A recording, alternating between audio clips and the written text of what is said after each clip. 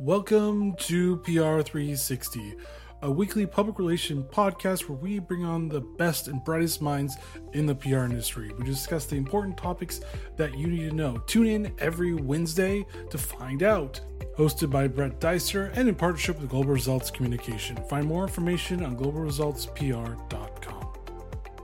And welcome to a new episode of PR 360. And I'm your host, Brett Dicer. If you could please subscribe to PR 360 on Apple Podcasts, Google Podcasts, Spotify, and Amazon Music. Leave a review. It really does help with the rankings and let us know how we're doing. But this week, I have Ira Gostin with me, and he is a marketer, communicator, entrepreneur, and storyteller who thrives with creating company growth opportunities, also with strategic investor relations, communication, marketing campaigns to help them move the needle. And he has created and sold agencies, so he knows what he's talking about. We're happy to have him on the show. So welcome to the show, Ira. Hi, thanks. Great to be here. And the first question I ask all my guests is, are you a coffee or tea drinker? Absolute coffee drinker. Black. Love it. Maybe in the afternoon I might have a little cappuccino once in a while, but definitely like strong, bold coffee from all over the world. Yes, tasting stuff all over the world does give you kind of a understanding of how coffee is made and how good it can be and how terrible it can be at the same time. Definitely. No, I enjoy it and grind my coffee every morning, my beans, and try to cut back a little bit, but usually have a nice coffee in the afternoon. So definitely a coffee drinker. No worries. I am too, but I was a barista, so there's a reason why I'm a coffee drinker myself. So was I. I worked at Starbucks when I was in grad school at 45. I needed the benefits when I changed careers and fell into an opportunity. So got to go through the Starbucks management program and became a coffee master. And it was pretty exciting. I loved it. Nice. Yeah, I just did an independent, small little one. We just had Stumptown for coffee. So Stumptown's actually really good, but they're bought by Pete's. So they're still pretty good, actually, to be honest with you. Pete's is good coffee. And we have a place here in Reno that serves Stumptown, or did, I think. I think they're gone. But it was good coffee. But anyways, moving on from the coffee, I mean, we could talk about it all day, I'm pretty sure. But can you give a brief description of your expertise? I gave a little bit about who you are, but can you give a little bit more? Yeah, so my career started as a photojournalist for the Associated Press, and my school education was first journalism, and really spent a lot of time perfecting that storytelling craft through the visual side. And come end of the 90s, I was doing annual report work and working with CFOs and on annual reports. And journalism was changing, and I realized that I wanted more and decided to go to grad school and get my MBA. And at that point, worked at Starbucks. And then when I got my MBA, I moved into marketing and had, marketing manager, sales and marketing manager, director of marketing, kind of worked my way up and had an opportunity to be on the ground floor of a publicly traded mining company and helped build the company from scratch, and then took over the investor relations and really kind of backed into the PR side of it through IR. Kind of a move forward from there. And I had an agency that we sold, and I went to go work for another agency, and finally kind of went back out on my own. And GH Strategies is that company now. And we pretty much only work in the industrial spaces. So we work with mining companies, industrial, manufacturing, tech, and healthcare. And really just kind of love those sectors and love specializing in those areas. Gotcha. And I mean, we're going to be mostly talking about that as investors relations, because it's one of those things where I think a lot of PR people know about, but it's kind of like, I don't know what I'm doing. This is really complicated. You got the SEC, you got everything else. But what are some of the pitfalls that PR pros should avoid when doing some strategic investor relations? If you've got a client where you're doing PR and they want you to kind of move into the IR side a little bit, I'm a member of the Public Relations Society of America, PRSA. I'm also a member of NIRI, the National Investor Relations Institute. And I really recommend, they have like a 2-day boot camp about IR. And I recommend doing that before you start working in it because there's a lot of regulations. There's no PR cops. There are IR cops, and they're called the SEC, and they have guns and badges and jail cells. And so you need to have a bit of an understanding of how all that works. And you'll see there are two primary camps that IR people come from. They either come out of the financial world where they're on their way to being a CFO and they're kind of checking a box. So they might be certified financial analysts or have a degree in finance. And then there's a few of us that come from the communications side. And I think, you can learn the math, but you have to have a feel for how to communicate and how to engage with your customers. And in a publicly traded company, your customer is that shareholder. I mean, even going on from that is that shareholders have actually changed over the years because now you have, for example, people using Robinhood, you just have ordinary people just buying into stocks. So how do you communicate to all those investors' relations? I get it that the one person that owns a stock you don't care about as much, but you still got to communicate to them. So how do you change that tactic since there are so many more investors than there were, I'd probably say 10 or 15 years ago? Yeah, even 3 or 4 years ago. So there's two basic designations. There's institutional shareholders, and they're the big brokerages, or you have all these stakeholders, and then you have retail, and that's the individual shareholders like me and you that own some stock, and um, the way to communicate to them is just that: have a conversation, and it's in the mining space, retail is really important because a retail shareholder looks at things a little bit differently than an institution does. They have different KPIs that they want for performance. And so when you combine all that together, it adds liquidity of the stock, it helps the share price appreciate, and it helps move the company forward on the market. You want a healthy mix. You don't want 90% institutional. You want a 50-50 or 60-40 split. And you basically create campaigns for communications. So you might go to a show and do a retail show and do a presentation and hold a call, and not just the requirements. And so everything that we do, even on the PR side, is strategic engagement.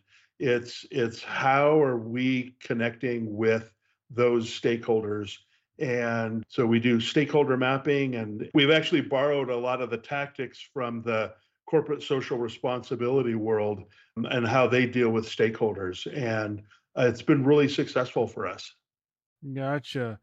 And I mean, even going on to like, let's say some high profile blunders, because if most of you don't know, Activision Blizzard has kind of been in the terrible limelight of a lot of litigation, which has kind of counteracted into investors dropping off, them trying to save face and trying to keep, I guess, their stock prices up, but also keep their investors happy, but also trying to face this really bad news of sexual harassment and everything else that's been going on within the company. So, should you add part of this as a crisis to your crisis plan, or just make a whole new crisis plan for something like this? Because it seems like this stuff is happening more often than usual, and it's not looking good for a lot of companies. Yeah, if you're a publicly traded company and you don't have a expert in crisis on standby, you're making a mistake, and you're going to get burned for it.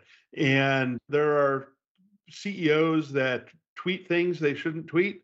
There are people that say things they shouldn't say. There's rules about all of the communications, and you have to be ready. And even a company that you're describing that's got fairly positive attitude, you have to be communicating regularly to your shareholders and letting them know that you've identified an issue that's being dealt with, and here's how we see the outcome going to be.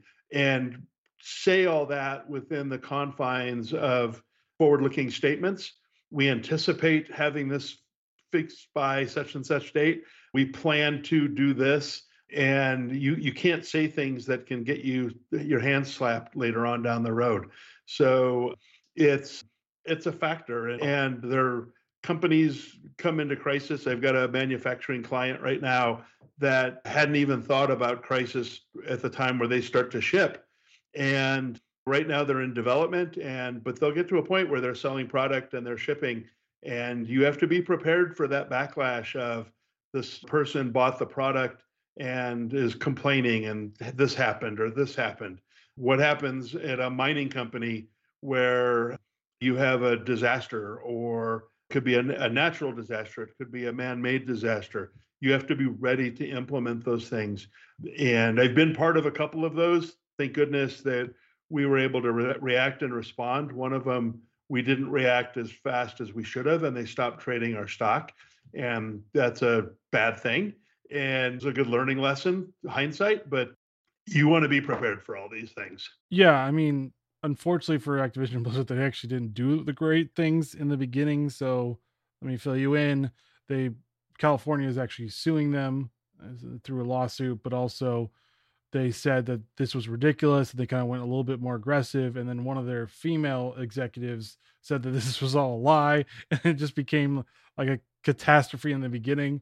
So, I mean, how do PR pros handle that if, like you said, executives a little go off the rails even during a crisis? How do you get back on where you can somewhat mitigate the damage already done? I think that you have to be transparent, and people make mistakes.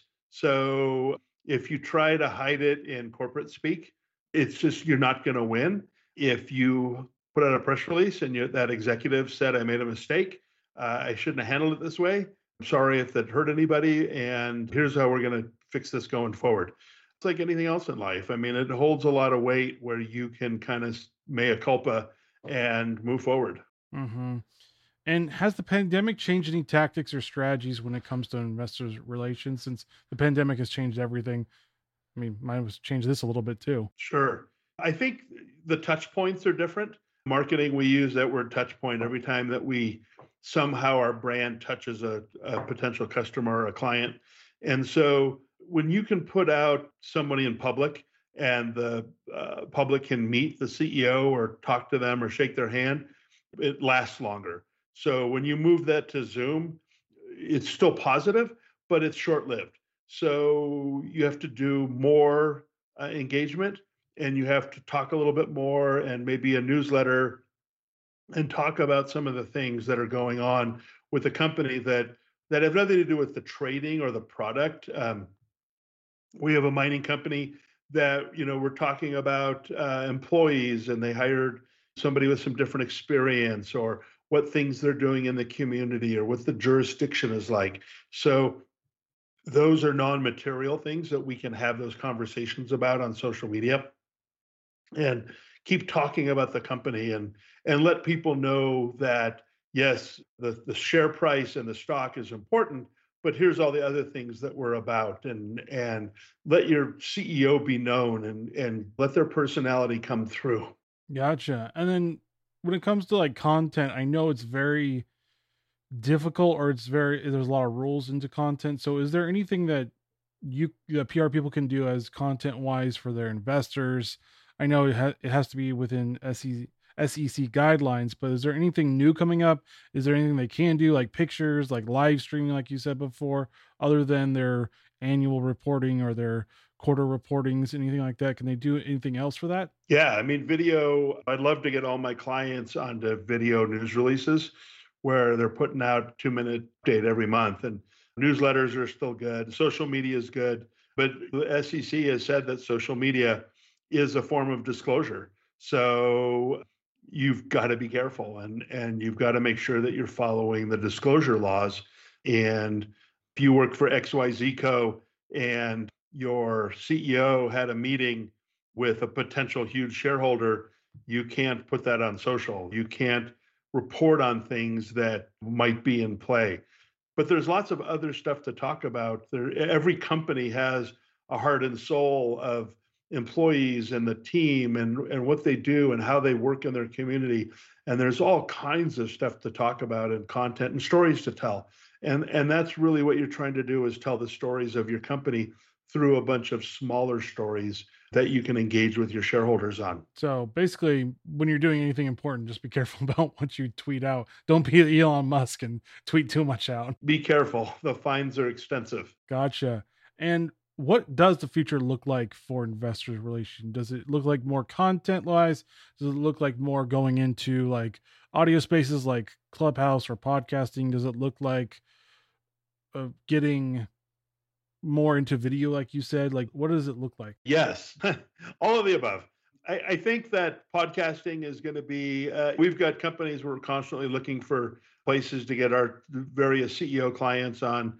It's another way for them to engage with clients. I think Clubhouse is coming along. It's certainly a way for you to establish your company as a thought leader in a specific sector. I think video is huge. I think you're going to see more and more companies talking about ESG. ESG is the environmental, social, governance side. So if people, and especially as retail shareholders become more and more powerful, they're concerned about that. So the mining space where do a lot of work in, people want to know about jurisdictions. Is it a friendly jurisdiction? Do they like the fact that there's mining going on? Is it safe? All of these things are conversations that one can have that are step aside of the material disclosure. They're just stories about the company. So I think you're going to see all that stuff become more and more prevalent as things go. And even like talking about that, like the environmental side, or at least the social side of investor relations, how important is it for companies to stay on top of that right now? Because, like you said, the retail investors are becoming a little bit more popular as Robinhood and everything else has kind of helped ordinary people invest. So, how important is it to stay on top of that? Yeah, I think it's huge. And I think that you can't just ignore that. You can't just look at quarterly earnings and you can't just look at products at the door. You've got to look at the big picture and what's your carbon footprint. And even at the point where I was on staff at a mining company, that ended in 2007, I was starting to get those questions and the sustainability indexes. And so I think all those things are super important. And people want to know what kind of global citizen their shareholders are or their shareholdings are. And even from, let's say, just a product side of it, how has like the shortages everywhere? I call 2021 the shortage year because everything's in a shortage. How can PR pros actually manage that part about it? Because I'm pretty sure the investors want to know how much you're selling and like the product pipeline and all that stuff. But if you can't get product in to sell, how are they going to message this into a positive thing? Because investors, especially the people that short, are like, I'm going to short this really quick because you guys aren't selling very much. So how do you mitigate that part too? Because it seems like it's all over the place with shortages. Yeah, I think it's just transparency. The just a little tiny things. I was recently in Boston, and my wife and I were at a restaurant, and the waitress came over and brought us our drinks and said, "There's two items on the menu that I'm very sorry to say that we don't have tonight. Like other companies, we're experiencing some distribution issues, and I hope there's something else on the menu that you'd like." It was rehearsed and it was written and it was sincere and honest. And we didn't care. Like, fine, there's plenty of other food to order. If you're known for that one thing and you can't offer that one thing, you probably should do a little bit of PR. If remember when nobody could get hand sanitizer or Clorox wipes, those companies struggled with talking about the distribution. And you have to just be straightforward and honest about it, and turn it towards our teams in the U.S. We employ 3,000 people, and we've added extra shifts, and we're paying overtime to get people to get the product made. And please don't hoard. Put out a call to people that you don't need 10 cases of paper towels or toilet paper in your house. There's going to be plenty for everybody. They have to get out there and be proactive. The chip shortage for cars comes to mind because no one can make cars. Right. Yeah. I have a friend who just sold her 4-year-old car for like 10% less than she bought it for. And because it's a popular model, whatever it was. And they knew they could sell that because they can't get new versions of it. So, and I'll be honest, from what I understand, and I'm not an expert in this, but the auto manufacturers were kind of told, hey, the gaming consoles are they're buying more and more. Do you guys need to do we need to lock in some sales for this? And they kind of passed on it. So I don't know if that's realistic or not, but everybody's stuck at home. There's a lot of gaming consoles getting shipped on Amazon. So it's weird how these things ebb and flow. And if you're in work for a company and your client is a company that's doing this, you have some research to do. You need to understand what's going on out there. What's the trucking, or what's the trains or the ships, or how does your client's stuff get to market? You need to be aware of that. Yeah, and that comes to mind about the inflation, because that's becoming an ugly thing going on. So we've had shortages, and now we have inflation coming to just about everything. So how can you even talk about that? Because when you talk about inflation, everybody goes, oh, higher prices, great. How am I going to afford this type of a thing? So how can you message that well enough where it's like, look, we don't want to do this, but we have to do this because of this? Yeah. Hey, the examples are mostly in small business. I think big companies, they have maybe a little bit better plan.